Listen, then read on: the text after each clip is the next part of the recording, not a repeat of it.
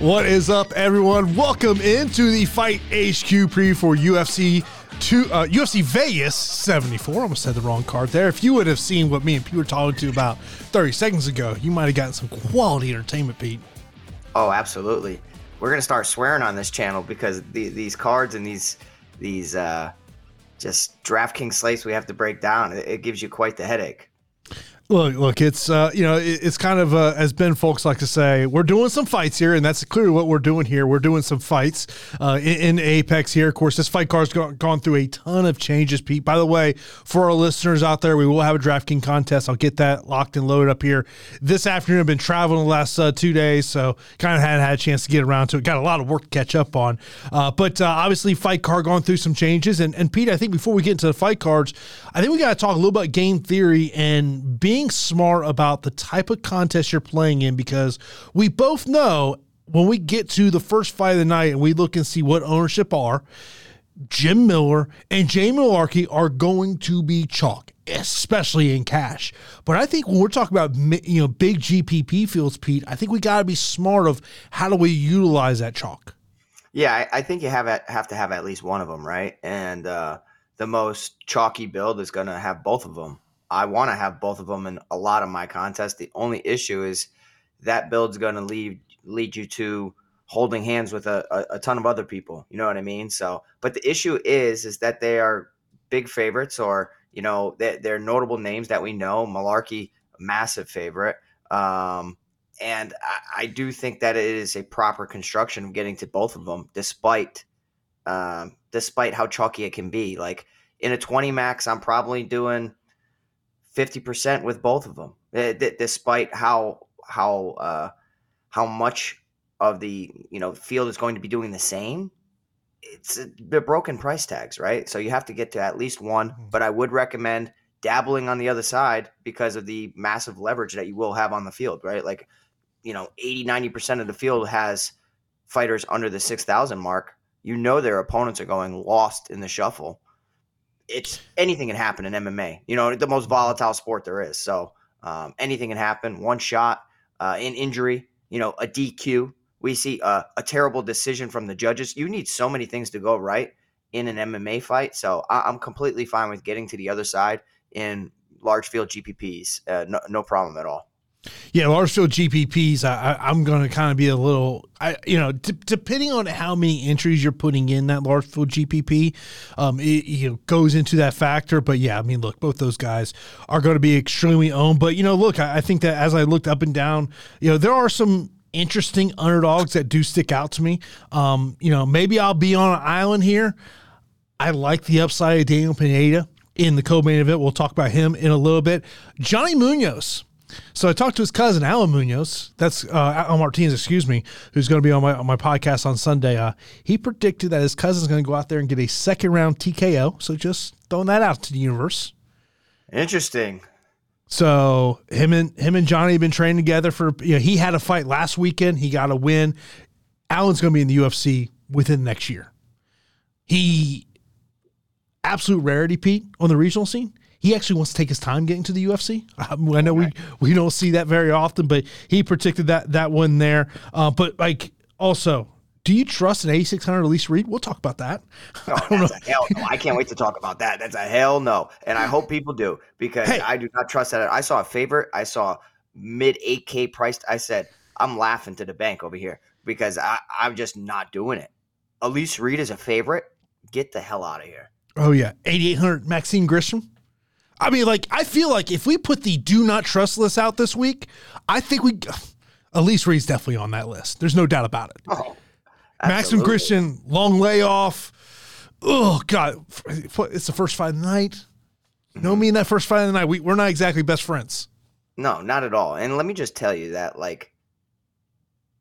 if it wasn't for our community, Fight HQ community, the Discord channel that we have, all you guys contacting us, there's no shot in hell that I'm doing this show. I'm just saying. I'm just not.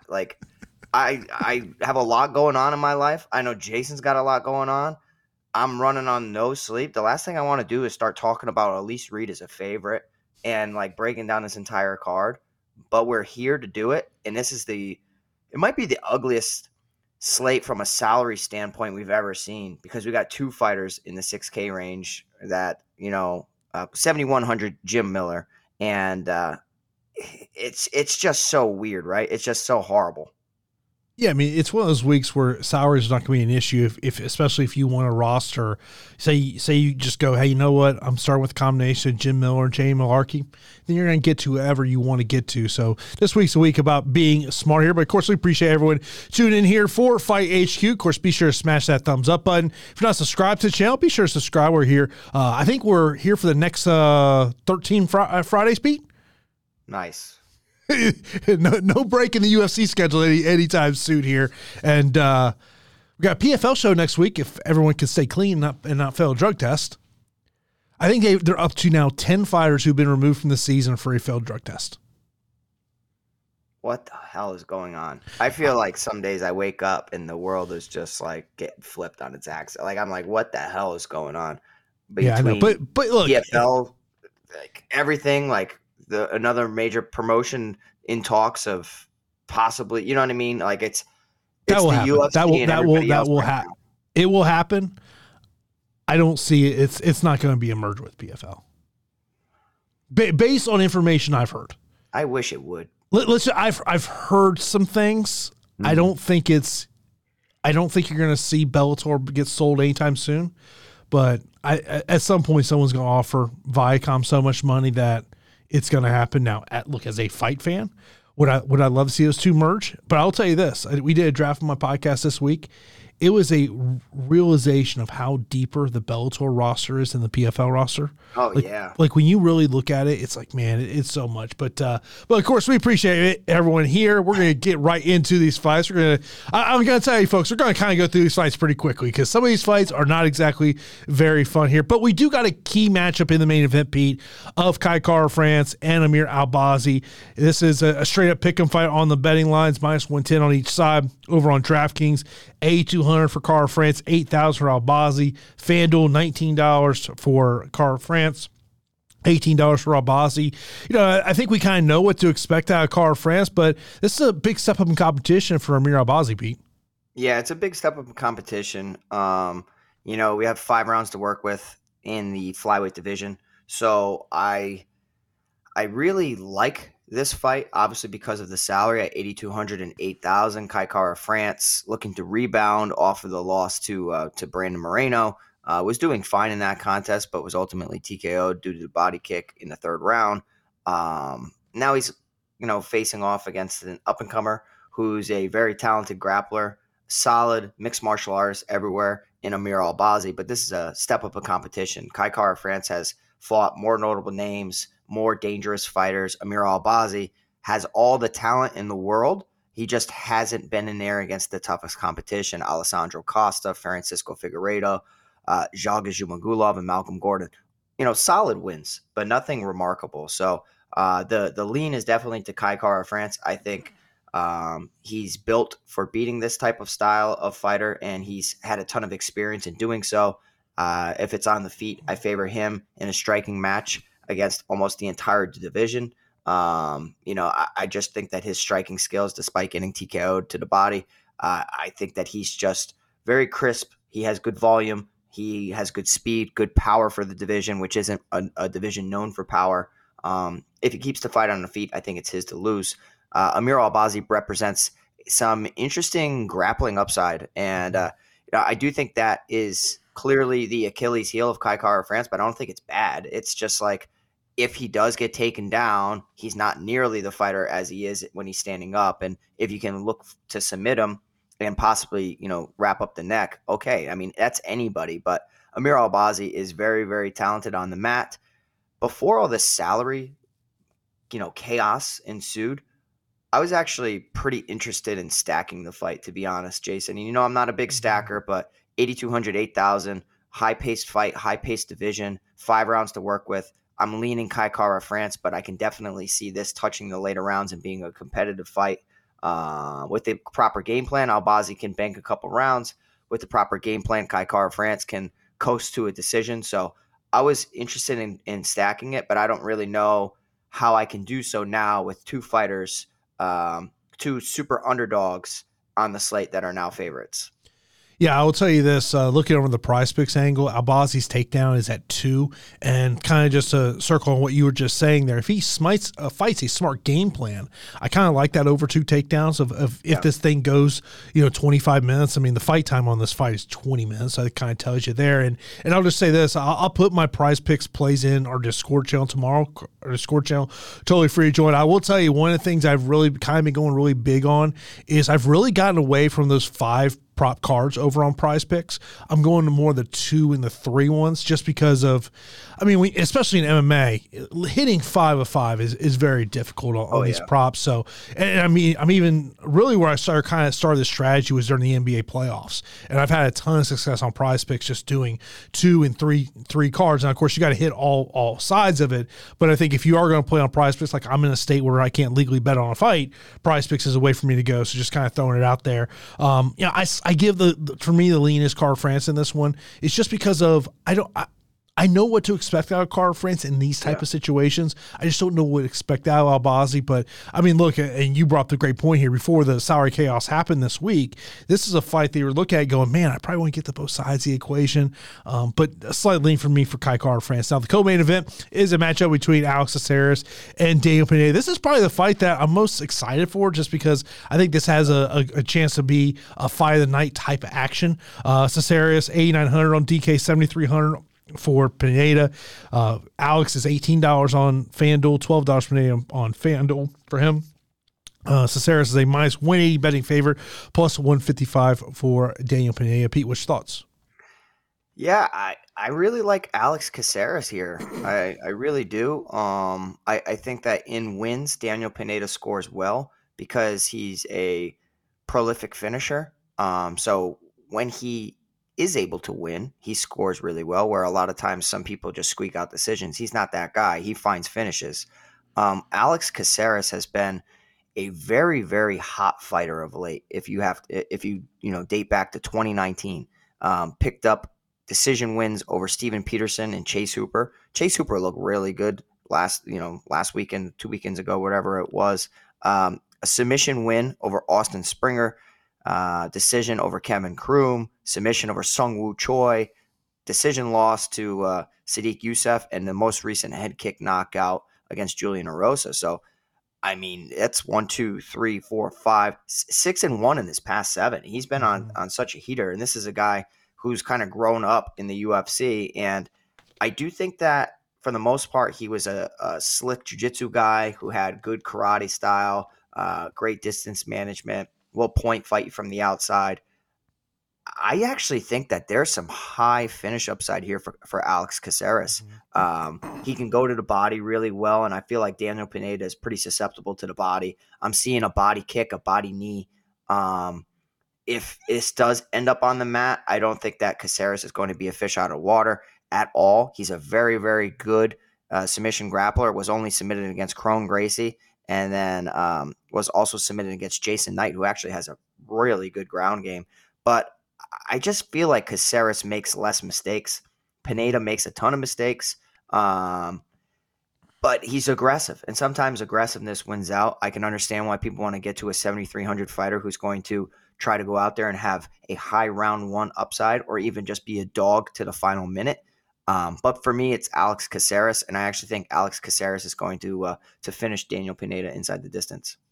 So after Pineda won his last fight, I had a chance to talk to him, and one of the things that he mentioned to me was that if he lost that fight, he was likely going to hang his gloves up. That was going to be in, got a new UFC contract out of it. To me, where, obviously in the chaos of the salary this week before all that happened, Pineda was a guy I looked at and says, like, man, you know what? He's going to fight for your dollar. And, and I do think there is a sneaky takedown upside here with him.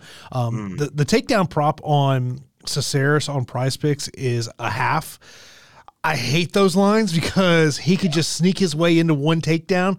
The one I will say that kind of does stick out to me a little bit is because of the toughness of Daniel Pineda. I think the over 40.5 significant strikes on Alex Caceres is kind of is probably the prop on Caceres on Prize Picks that I like the most. I'm saying it's one of my favorite props of the week, but in terms of they're on Caceres, but to me, it's more of that looking at that upside, and in these big GPPs where I want to get different, maybe instead of taking a Jim Miller, I'm going to take a Daniel Pineda just to get different from the field, but I do want to see what the salary is going to play out. Speaking of Jim Miller, of course, he is now on opponent number 3, as he is now taking on Jesse Butler, supposed to take on Ludwig Klein initially. Then it was Jared Gordon, which I didn't understand, Pete. It was like a month ago he got knocked out. I know. Which I'm like, UFC A, what are we doing here? B, commission, what are you doing? We saw the guy essentially get knocked out twice in a fight. Let's call it what it is. Bobby Green knocked him out twice, one from a headbutt and one from a follow-up shot. So now you got Jesse Butler sitting up here. He's 6,600 on DK. He's a plus 210 betting underdog, $9 on FanDuel. Jim Miller, 7,100 on DK, 21 on FanDuel. He's a minus 275 betting favorite. Got to imagine that ownership is probably going to be north of 40% in terms of this one for Jim Miller. Kudos to Jim Miller, because Jim Miller has everything to lose in this fight, Pete, and nothing to gain. 100%. I mean, the issue is that we're always needing to get paid. You know what I mean? You don't want half your paycheck. That's the problem. You think Jim Miller wants to be a hero and go in the – no, man, he wants the other half of his money. So, like and also you don't want your fight camp to go to waste. And there's a lot on the line, man. And a lot of times you're in a financial hole. So when you can, on a short notice, everything sounds like it's going to be Jim Miller. I think I got more interest in Jesse Butler than I do Jamie Malarkey's opponent, to be honest. And I know that Jesse Butler's stepping up on absolute short notice, 12-4. Don't really know much about the guy, I have to be honest, other than he's out of Fury FC. Fury FC is not a bad promotion at all. He actually did just beat a friend of mine in Luis Luna, who is one of my roommates out in New Mexico. I helped Luis train for multiple fights. Luis Luna is a banger. So he throws heat, and he's kind of like a John Lineker. So for him to pick up a decision over Luis Luna, who is very dangerous, it goes to show me that Jesse Butler's okay with being in a firefight or avoiding a firefight by implementing some smart strategies. He is 12-4. He is 5'10", 72-inch reach. Pretty big for the division. 5'10's nothing crazy, but he's going to be a little bit longer than Jim Miller, who's 5'8" with a 71-inch reach. So I have more interest in Jesse Butler than I do Jamie Malarkey's short notice replacement and Muhammadjan Naimov. I just think, like we've seen, yes, Jim Miller's got the most wins in the UFC history or something like that. I feel like, he does have 17 losses. That chin, that he is susceptible. He's always been susceptible to the body. His cardio due to Lyme disease, like there is a path for Jesse Butler to actually go out there and perform well. With all that being said, on paper, Jim Miller should win this fight all day long. You're the UFC vet, guy stepping up on short notice. I have picked against Jim Miller a ton of times. That's all I'm going to say.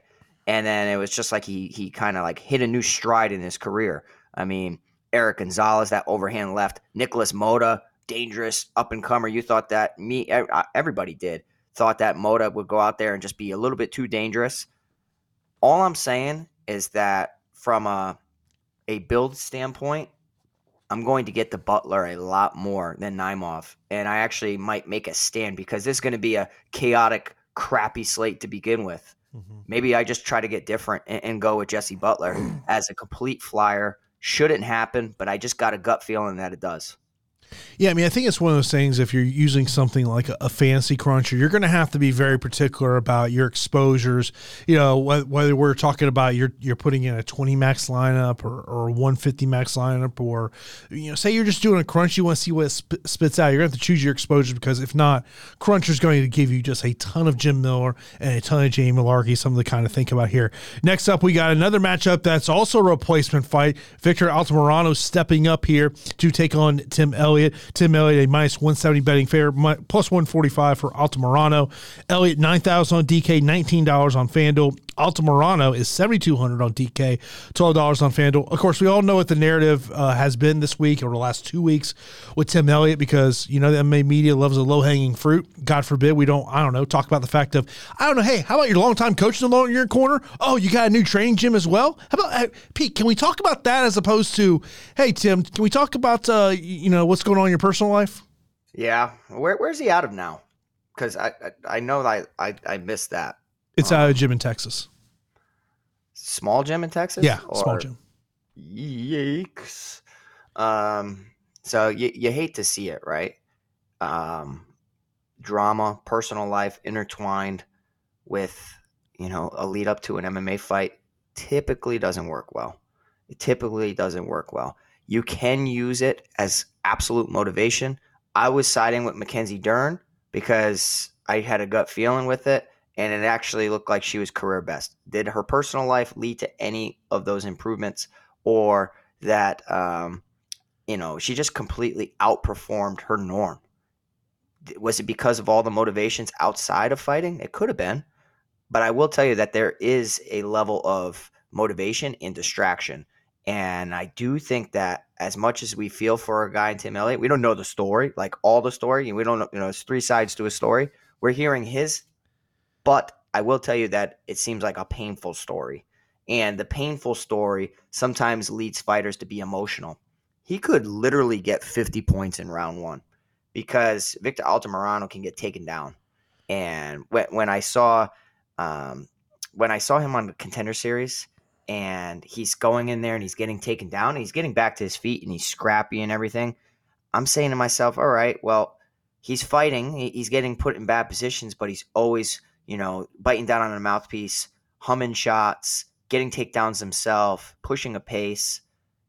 He can break you if you just want him to go away. He's like a mosquito and he just won't leave you alone.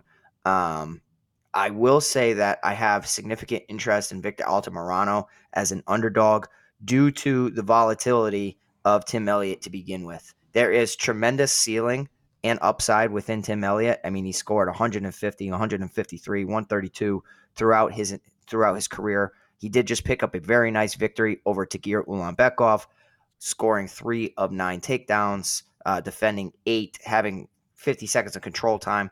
But I will tell you that a guy in Victor Altamirano can actually make things super, super scrappy and is a solid submission threat. And that's the problem with Tim Elliott, is he exhausts himself, especially if you're emotional, and then you put yourself in bad positions.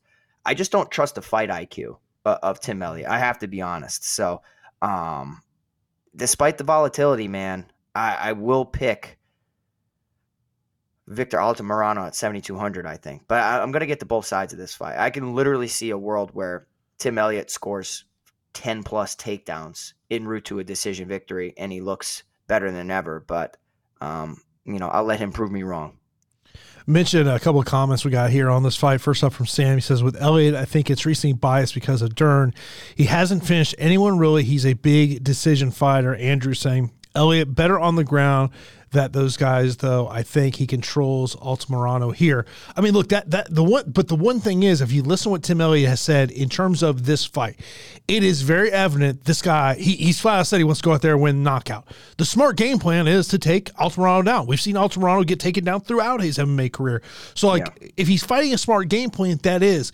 But it also feels like he's trying to get mic time, and that he's going to be hunting for that highlight reel knockout. And that to me is a little concerning, because we have, if Altamirano survives a huge first round flurry, that's what I'm saying. is that gas tank going to be there? So that to me is a little bit of concern there.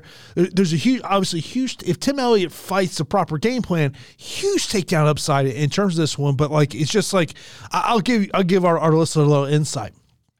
So probably about at least a month ago, maybe a little more than that. So I was supposed to have an interview with Gina Mazzani. And then the PR rep goes, "Hey man, don't mention anything about Tim." I was like, "Okay." Now you know why. Yeah, I'm saying this right now. If Tim Elliott doesn't get a win and gets cut here by the UFC, BKFC, you know what to do. You know what to do. I know. That's true. Oh my God, Jesus! You just matchmaker from heaven over here. I could definitely see. I mean, UFC signed Kroom to a 1-fight deal after this. Let's just see. No, BKFC has Kroom under contract. He's been fighting BKFC. Oh, see, I didn't even know. I don't pay attention to Kevin Kroom, but yeah, that definitely seems like a likely scenario. Oh my God! You don't get look. You don't have to be a smart promoter to realize you might and just make that the main event. Put that fight in Kansas City, where they both are from. Oh my God! Jeez. Yeah, I mean, I will tell you, Victor Altamirano got taken down 5 times against Carlos Candelario. Carlos is up here in New England. Mm-hmm. He's got really good hands. He has some solid jiu-jitsu, but I don't view him as a takedown artist. You know what I mean? Like, he can get a takedown, but I don't view him as a 5 takedown per fight type of guy. When I see that against Victor Altamirano, I'm like, Tim Elliott will thrive in the wrestling department. It's just he'll leave his neck out there. The Brandon Royval fight kind of gives me nightmares, where he was, just doing just fine, and then next thing you know, he gets submitted. You know what I mean? So it's like, you can't trust Tim Elliott.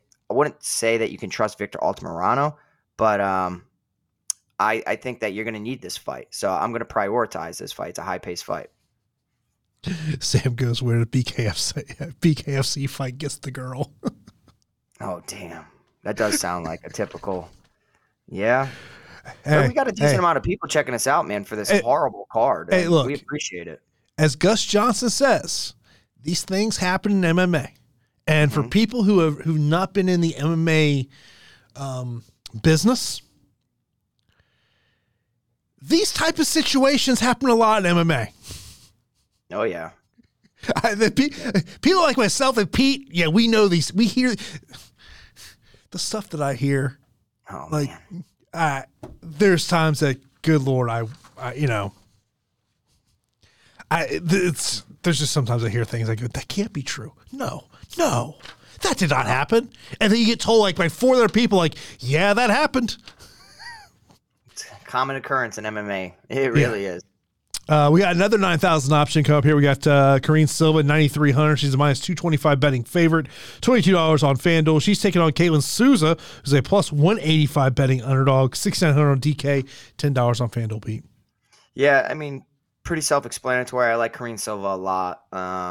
It's women's MMA, so you have to be careful with getting a little too bullish. Do I like the salary? No, not necessarily. 9,300. I think that she's pretty powerful for the division. She's big, but she's got some good submission upside in a lot of her fights. And, it's always tough when you have a UFC debutante coming in women's MMA, you know what I mean? But I will say that out of the fight film that I've seen, I think that Karine Silva checks a little bit more boxes than Caitlin Souza for me. Caitlin Souza is not a bad fighter at all. She's 13-3, and she's been doing fine in Invicta. Back-to-back victories over Maiju Sutama and Christina Williams. Both of those have mediocre records, and she picked up 2 decisions, whereas Karine Silva has been finding finishes. Poliana Botelho, Darce choke round 1, Ki Hu Yan, 22-3, guillotine choke in round 2 on the Contender Series, and then back-to-back submissions in round 1 against Cidi Rocha and Simone de Silva. So for me, it's significant finish upside for Karine Silva. Caitlin Souza, could she win a decision? Sure. That seems to be her only path to victory here, is just staying alive throughout each round, trying to do a little bit more than Karine Silva. Perhaps Karine is a little labored in some of those, but I just think that when Karine pushes the pedal to the metal, she's very, very difficult to stop for this division. She is 5'5", 67-inch reach, but she looks to just have a leg up on a physicality standpoint from from most of the division. So yeah, give me Karine Silva here. Do I love the price tag? No. Do I understand it? Yes. But I'm going to be favoring the Karine Silva side significantly as far as exposure goes. Yeah, no doubt about it. I mean, I expect Silva will be highly owned here. Then we got another matchup that kind of came together here shortly. We got Zaleski Dos Santos take on Nurmagomedov. Dos Santos a -105, -115 for Nurmagomedov. They're both $15 on FanDuel, and then over on DK, Dos Santos 8,300, Nurmagomedov 7,900. The one concern that I think I do see the knockout upside of Dos Santos here in this one, but this is his first fight since coming off USADA suspension of 19 months. It's a great point. It is a great point. And Abubakar Nurmagomedov is a guy that really hasn't, impressed me throughout his career. And I think that's largely due to a PFL loss to Pavel Kush. But more importantly, it's a triangle choke defeat to David Zavada in round 1. So, sometimes when you're in the UFC and you're debuting in the UFC, there's a lot of pressure. And that's kind of what I saw in the debut for Abubakar Nurmagomedov was he's put in a bad spot.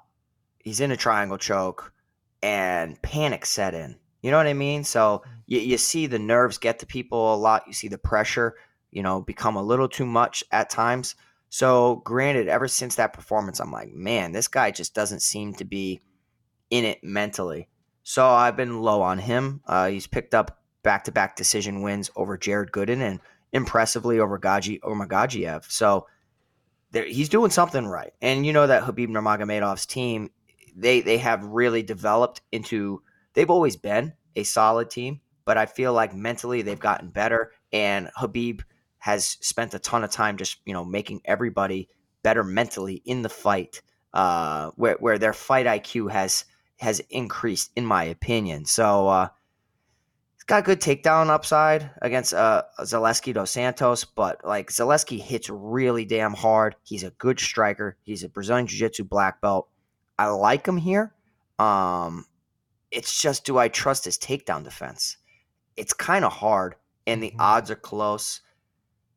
I really want to pick Zaleski Dos Santos, but the time away from the cage is kind of pointing me into the other direction. So I'm going to be going to Abubakar Nurmagomedov to pick up a decision here. I think that there is solid takedown upside, but a low floor as far as score wise. So he just doesn't do, after takedowns, he doesn't do anything. So I can see a 70, 80 point performance. But not a lot of ground and pound. He could be losing most of the exchanges on the feet, and it just comes down to damage versus control. So I'm going to be getting to both sides, but I guess I'll take a shot on Abubakar Nurmagomedov as an underdog.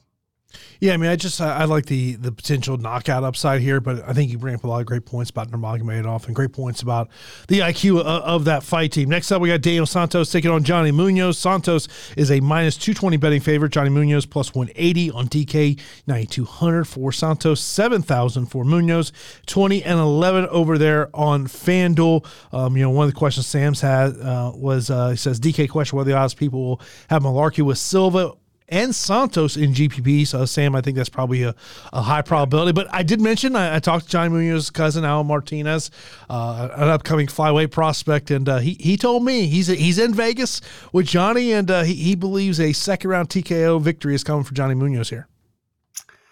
I don't see a TKO coming for him. I can see his path to getting takedowns. He's pretty physical. He's good as a grappler. We've seen him knock down against Tony Gravely in a stand-up affair. Tony Gravely, more of a wrestler with heavy hands. Willie Cat Santos, I actually think he's very good. And this is a guy who can actually come back from being down, can overcome adversity. You saw that in the John Castaneda. I view Castaneda as a damn good fighter for the division. I really do. I think that he's talented at all areas. He's good in jiu-jitsu. He's a good wrestler. He's got good hands. He's just he's the epitome of what that division is. It's just a tough division. And Willie Cat Santos has shown development in his career. Debuting against Julio Arce, you're going to lose a decision. That's very, very difficult to overcome. But rebounding in round 2 to pick up a TKO over John Castaneda, scoring 119 points, priced at 9,200. He's got to defend some takedowns. And he has defended 3 against Castaneda and 1 against Julio Arce. I think he's just dangerous though, from everywhere, from submission grappling to TKOs. I think that he can hurt. I think that he can hurt Johnny Munoz. I understand the high takedown upside, but I also don't trust the chin. I mean, that Johnny Munoz landed only 2 of 16 takedowns in his debut against Nate Maness. You already know my feelings on Nate Maness. That was in a loss, but God damn. I wish I was still 145 pounds or 35. I always thought he was a 45er, but I just don't like that dude. I'm going to go with Daniel Santos here at 9,200. I think that he knocks out Johnny Munoz, but I think it's a really good fight to target, to be honest. Yeah, we all know your opinions of Nate Maness. Anytime I see Nate Maness news, I just fucking got text Pete just because, just to get you reaction. Dude, that's just like, God. All right, next up we got a heavyweight matchup: Dontel Mays versus Andre Arlovski. Arlovski, a plus 115 betting underdog, minus 135 for Dontel Mays. Mays 8,500 on DK, 16 on FanDuel.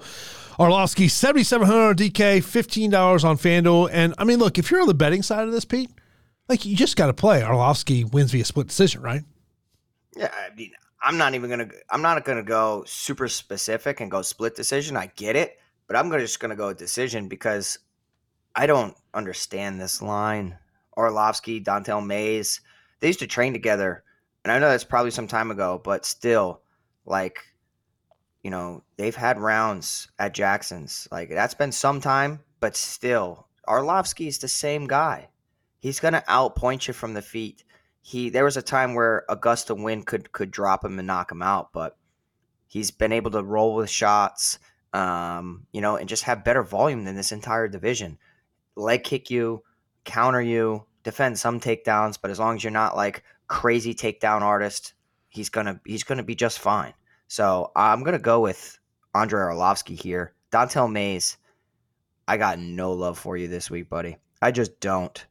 Even in he scored well one time, and that was against Josh Parisian. That's it. Outside of that, 6 takedowns. Say again. I think he got 6 takedowns in that matchup. So he got 6 takedowns. I just don't he's not a takedown guy. I know he landed 6 takedowns, but I don't know. I just don't.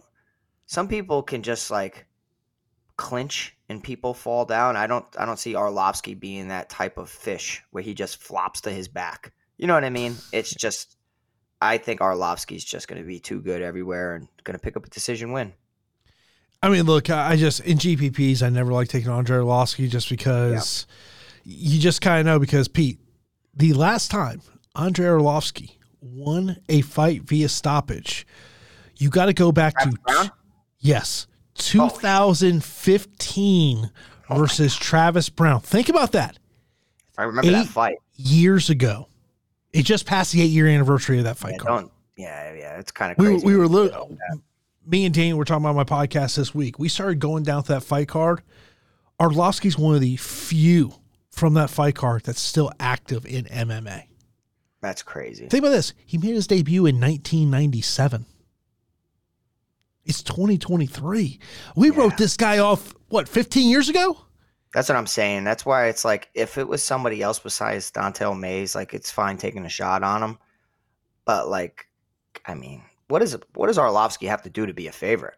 You know what I mean? Against Dontel Mays? I don't know. I'm going to go Arlovski all day long. I just think the problem with Arlovski is he's always going to find himself in these close fights that could go his way in decision, could not go his way. I mean, I think if Dontel Mays could utilize wrestling, I think that is his clear path to getting a victory here. But in terms of GPPs, this is just not a fight that I really want to get to. If I was going to get to one side, I'd probably more like to get to Dontel Mays' side, just because it's been 8 years since we've seen Arlovski get a finish there. You mentioned about John Castaneda. He's also a Sky fight card. Another guy who's gone through a fight change here. He's a minus 135 Betting favorite, 8,400 on DK, 16 on FanDuel. Take on Gofarov, who's 7,800 on DK, $14 on FanDuel, and a plus 115 betting underdog. Yeah, so tricky fight, right? Like Castaneda is a guy I really believe in as far as like skills are considered. I also really like his opponent. I think that Gafarov's really good. I think that I've watched, some of his training. I watched some of his fights. Like get he really helped get Marab prepared for some of his most recent fights, cross training at Syndicate.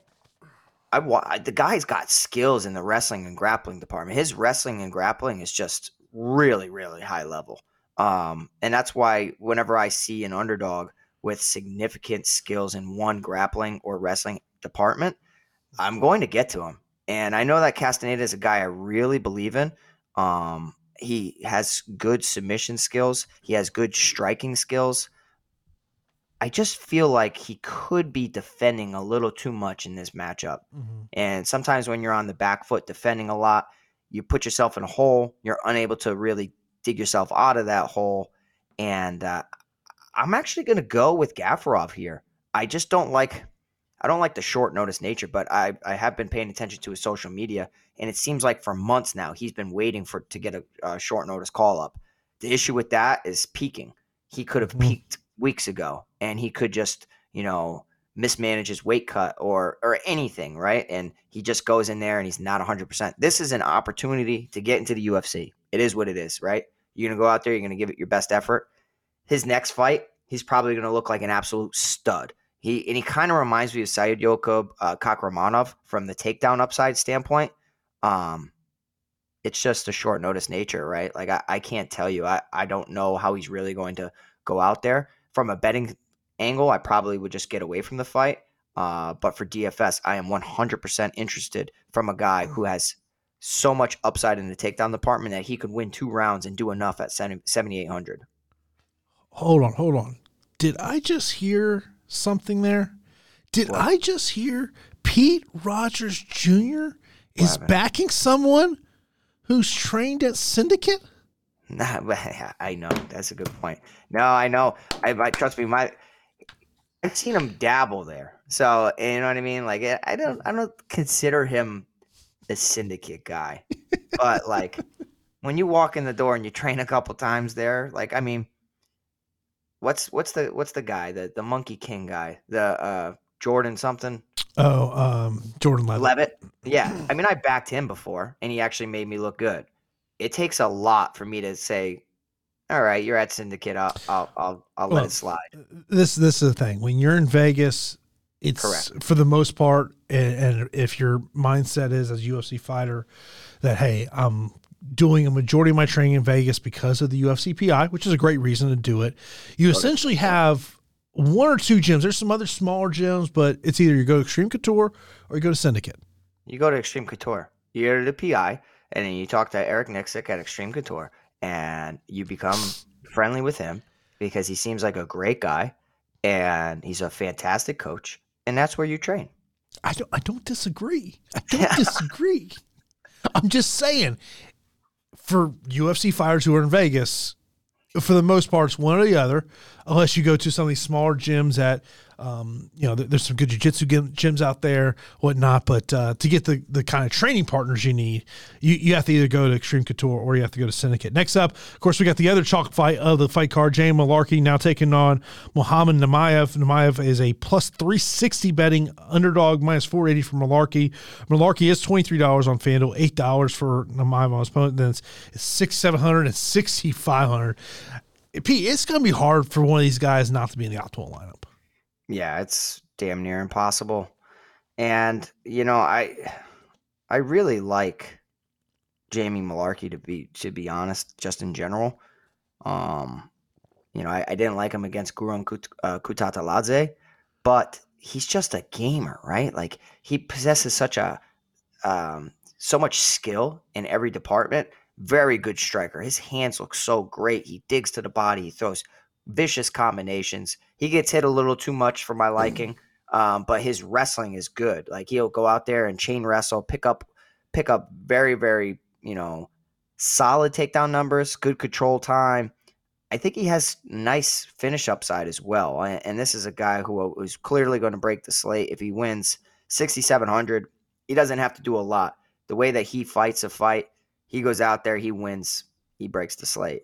His opponent, Naimov, stepping up on short notice. What I could tell you about Naimov, previously training at Team Elevation. Strength of schedule, Jason, not good, in my opinion. Not good. Past 3 fights. Dylan Schultz TKO'd him in round 1, 34 seconds. He's a 4-3 opponent out of Tough Enough. A split decision on Tough Enough against a 10-3 fighter of Satiq Mudayev, and then a arm triangle victory over a 5-6 opponent in Andres Ponce at Titan FC. Before that, he's lost decisions to Olivier Murad and Colin Anglin. We know who Colin Anglin is, and he was on the Contender Series. They both fought on the Contender Series. So, he's clearly good enough to get here. You know what I mean? From his skills and everything got him to a Contender Series fight. I just don't think that he's at Jamie Malarkey's level. You know what I mean? Like, he could maybe squeak out some victories over some super low-level competition, but I feel like most Contender Series fighters are going to beat this guy. So I'm clearly going to side with Jamie Malarkey to pick up a victory over Muhammadjan Naimov. By the way, speaking of Titan FC, they actually got a card going on right now over on UFC Fight Pass. Cowboy Oliveira's in the co-main event. Also, right now? Well, yeah, right now. It's over, I want to say, in Bolivia. And then Will Brooks, the former Bellator and UFC fighter, is in the main event. Will Brooks has been campaigning a ton to get back to the UFC. You know what's crazy is when I was down in American Top Team for 2 weeks, about two and a half weeks, I was living at my uncle's house. Will Brooks was my main training partner, and that's back when I had no wrestling skills, no nothing. And him and I had absolute wars in the gym. And I remember my first day at American Top Team, and like I'm just lacing up all that stuff. We get out there, we're sparring. He's in championship fight camp. So I'm the new kid with the Team USA kickboxing t-shirt out there. So they just threw me with him. Mm-hmm. And I literally I wasn't on the match 5 minutes. Next thing I know, I'm in a fight for my life. And we ended up becoming cool after it. I had, my nose was busted. My eyes were black. And I was like a 22-year-old kid. And then I showed up for the practice later in the day and the next day and, for the next 2.5 weeks. And he was my main training partner every day after that. So it was pretty cool. We hit it off. So I'm always rooting for Will Brooks. He's a cool person. And, we had some really good rounds and a lot better ones after that. Me and Will Brooks have a hit or miss relationship. Oh yeah. I could see it though. I mean, he does it to himself too. You know what I mean? He does it to himself. So, but yeah, he let's just say he didn't like a line of questioning during a press conference. And that he took it as a personal shot towards him, which it had nothing to do with him. But yeah. I want to believe the term was Jason's a hater was a term that was thrown out. Yeah. Well, all good, bro. All good. Dude, fighters are sensitive sometimes. Look, in this business, if you don't got thick skin, you cannot last. Yeah, no. Yeah, you have to develop it. And if you don't, man, yeah, it's going to be a really, really tough career. You won't last in this industry. No, not at all. Next up, we got a female matchup. Elise Reed, a -135 betting favorite. She's A600 on DK, $16 on FanDuel. Taking on Jin Frey. She's +115, $7,600 on DK, $14 on FanDuel. Should we just use the term here, Pete? Friends don't let friends put a $8,600 Elise Reed in their lineup. Yo, you guys got to be careful right now. You're about to make me swear. What the hell is going on with this? And I'll tell you what, like, no shot. If I lose my money, I lose my money. But I don't care because I'm just not betting Elise Reed as a favorite. I'm just not. I don't think she's good. I think she'll hit you with a right hand and she'll throw some aggressive combinations. That is it. She is not meant for mixed martial arts. And this is a guy. I own my own gym, okay? I have a lot of high-level training partners that come through and all this and that. If you're in the UFC, you better be cross-training with some high-level training partners or at least traveling to go. I feel like she's like training herself. I don't think she's got any quality like notable names or high level training partners, she's got a karate base. She throws a good right hand down the middle. Could that knock out Jin Frey, who's just coming off a knockout loss? Absolutely. You know what Jin Frey does? She's a Brazilian Jiu-Jitsu brown belt, and she trains out of Fortis MMA.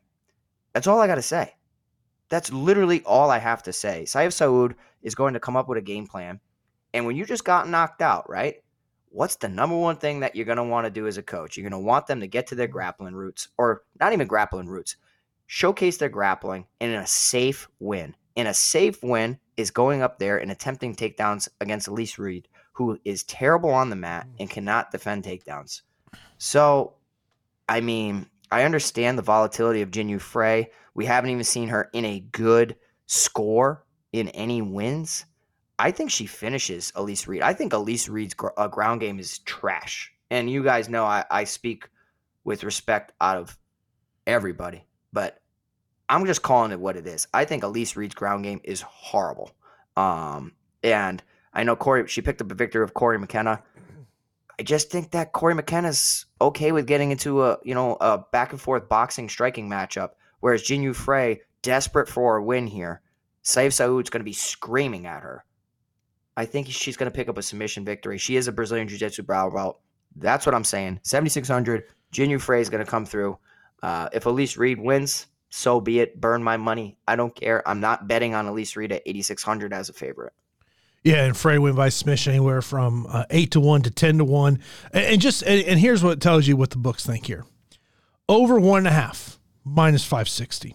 Over 2.5, minus 315. Fight goes decision, minus 250. So that tells you what the books think of this fight. That's how they see this one going. Next up, we got Lacera taking on Blackshear. Lacera is a minus 150 betting favorite. Blackshear plus 125.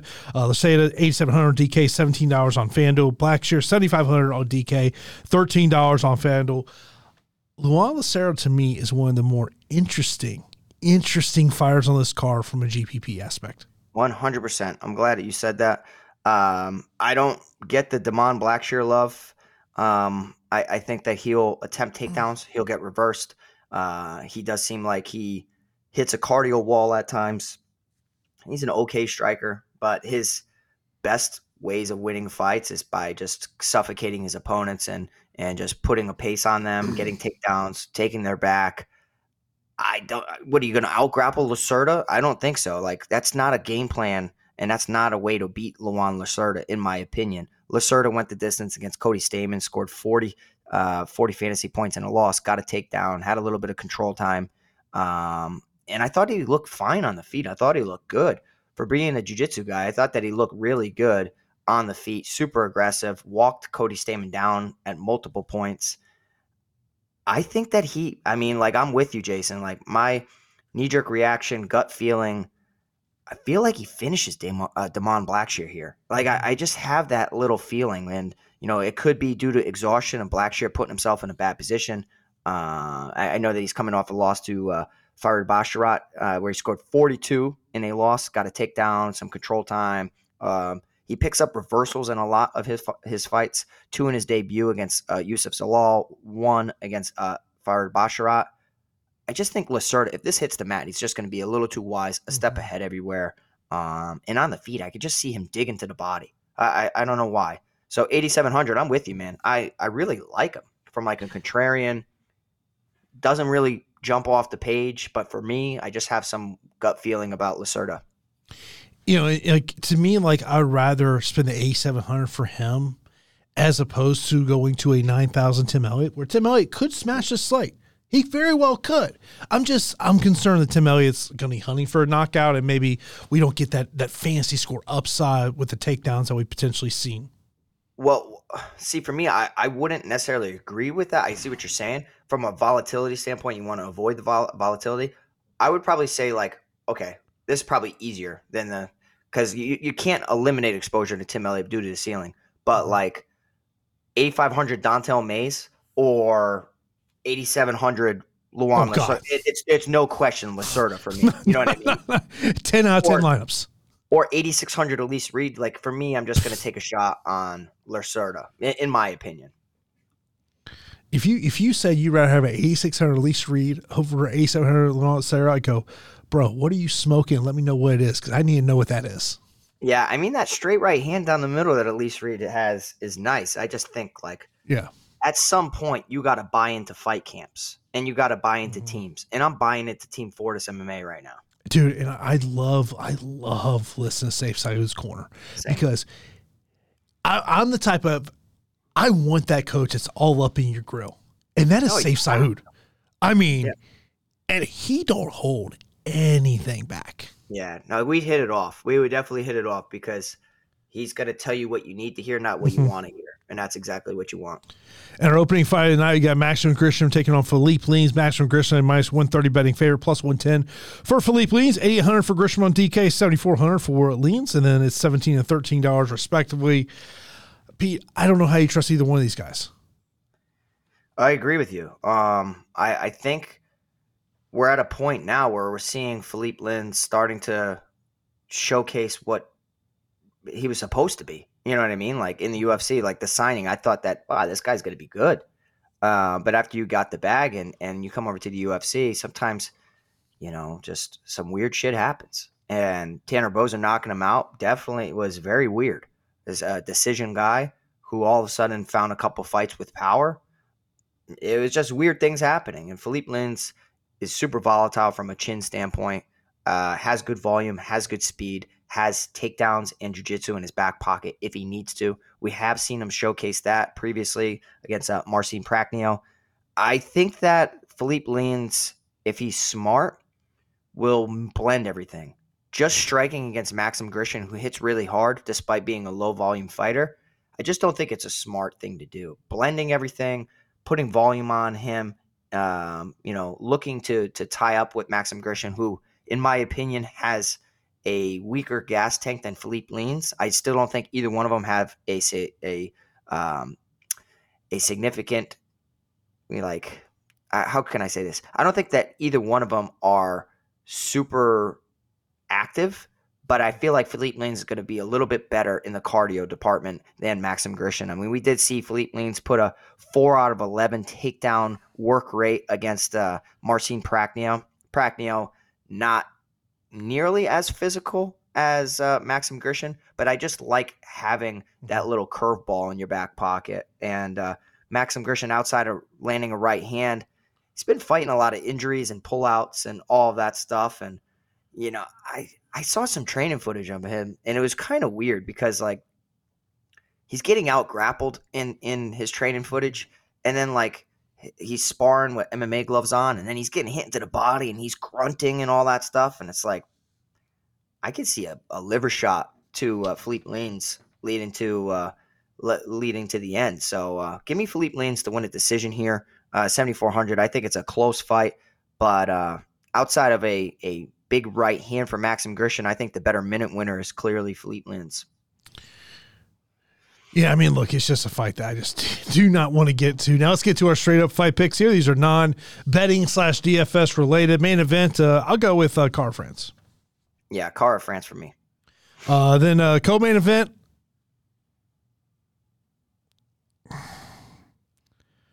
going with my guy, Daniel Pineda. Oh, shoot. I'm going Caceres. Jim Miller.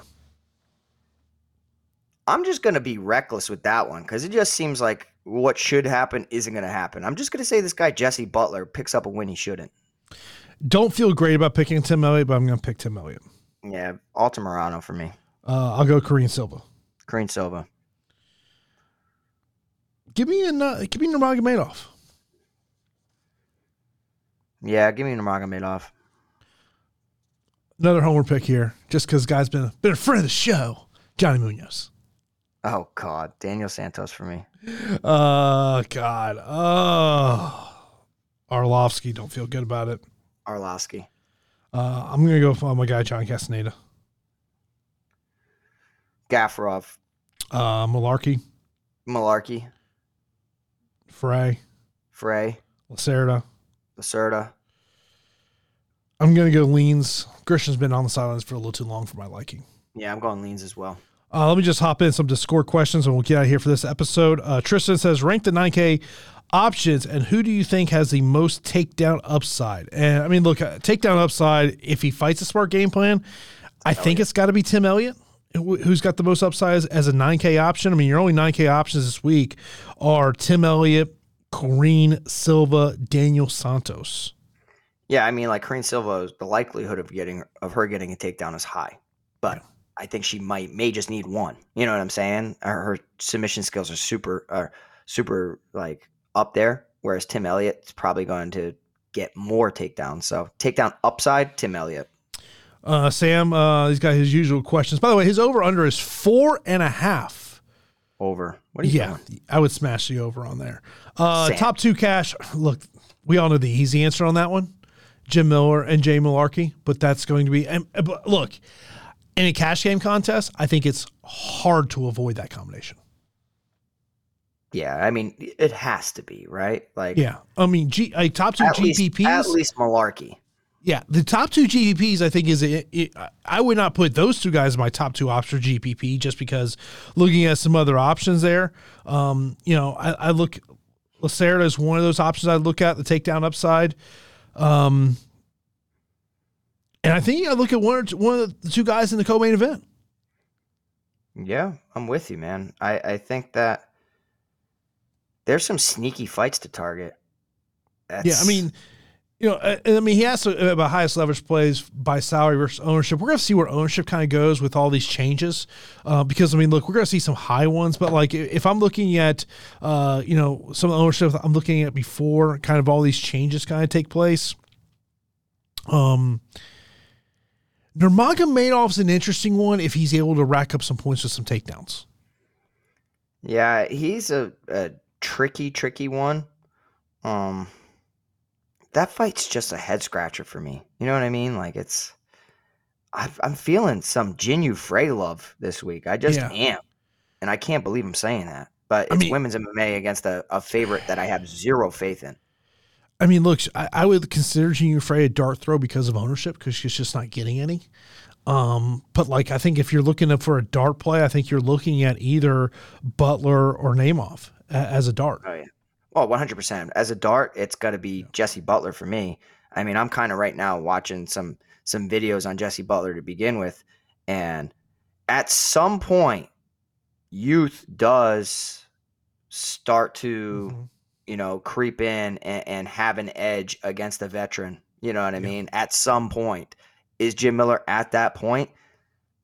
I'm going to do it, man. And if I lose my money this week, I don't care, because I'm already expecting a loss this week of just how horrible it is. And if you go the typical chalky route, you're probably losing money anyways. If you put 150 lineups out there, so $150, you're going to be holding hands with a lot of people. You could actually not profit. You know what I'm saying? So I'm going to just get super different. And Jesse Butler is going to be that dart throw I'm going to get aggressive on. Yeah, it just salary-wise allows you to do so much. Last question we'll leave with is the value plays underneath 8K over on DraftKings. Just kind of going down the list, Pineda's got the definitely finishing upside at 7,300. Miller, Butler, I think both are great value options underneath there. Altamirano's kind of an interesting one at 7,200, especially if he, maybe able to survive an early storm of Tim Elliott looking for a knockout and maybe a third round type finish for Altamirano really leads to a good score for him. Other ones, Gaffarov, you made some great points of him at 7,800. Jinyu Frey 7,600. I just don't love the fancy score upside there. Those would be the ones that would stick out to me. Let me ask you one question, final question. Yeah. Because I'm kind of struggling with it, with how the salary standpoint is. Do you think the main event's necessary? Given the salary, given the rounds? No, I don't. Really? I just think you need a lot of volume. I mean, I feel like if you told me one or the other is going to be optimal in the victory, I feel like it's probably more likely that it's Albazi because of the takedown upside. Wow. I just think the salary makes it so damn hard. Imagine if it goes 5 rounds, you're screwed. But the problem is this week is one of those weeks where it just doesn't – salary's just not going to be an issue for the most part. Now, I will tell you, when I start going into Cruncher and developing lineups, one thing I will do is I'm just going to uncheck Miller and Malarkey. I just want to see what it gives me Not saying I'm running though. It's more of a lot of times. Sometimes I do crunches. I just want to see what it spits out. Yeah. So not having either one of those guys in a lineup, or not having both those guys in a lineup, I'm interested to see what it does spit out. Because I think that's the interesting thing about tomorrow. Is the optimal 2,000 or more left on the table, or is the optimal under 1,000? Oh, it's got to be. I'm probably going to leave more than 1,000. I just am. Like, this is a week where underdogs are alive. I don't even think I got to tell Cruncher. I mean, I might just tell Cruncher at the most spin 49.2. Oh, at the most 49.2. Yeah. I'd probably go spin anywhere from 47. Yeah, 47 was kind of the number that was in my head to 49.2, because I don't see you spending all $50,000 that's going to lead to you creating an optimal. Look, maybe I'm wrong. I just feel like that's just not going to lead to building an optimal lineup. I'm with you, man. I'm with you. Going to be a weird slate. I'm probably going to just try to be as super aggressive in a 20 max, because I just don't want to put 150 lineups out there. We'll see. I probably, it's a tough 150 lineup week. I end up doing it, so we'll see. Yeah, but of course, as always, appreciate everyone tuning in. Of course, we'll be in Discord tomorrow. I will put my Prize Picks cards in there so you guys see what I'm playing over there on Prize Picks. Of course, you ever got a question from me and Pete, hop in that Discord. Totally free to join. We'll have a DraftKings contest up here. I'll get that up here the next hour or so. I will put that link right here on the YouTube video, also on the podcast channels as well. So we appreciate everyone tuning in for this episode of Fight HQ. We'll be back next week to preview whatever Fight Night. Oh, no, it's pay-per-view next week. Dude, I'm with you, man. But hey, thank you guys. I'm just saying, next week, Dan Ige, Nate Landwehr. Violence written all over that sucker. Oh, I love that fight. Yeah. And guys, thank you so much for checking us out. Horrible card, horrible circumstances, but we're trying to make you some money despite having headaches. I will tell you that we appreciate you. Join the Discord, please. It's in our bio. Hit that like button for us. Get us over 100 likes for this video. Get us over 1,000 subscribers. We really need that help from you guys, and appreciate you each and every week. And good luck to you. And that's going to do it for this episode of Fight HQ. We will talk to you next week as we'll get you ready for the UFC pay-per-view headlined, or I should say scheduled to be headlined by Nunez and Irene Aldana.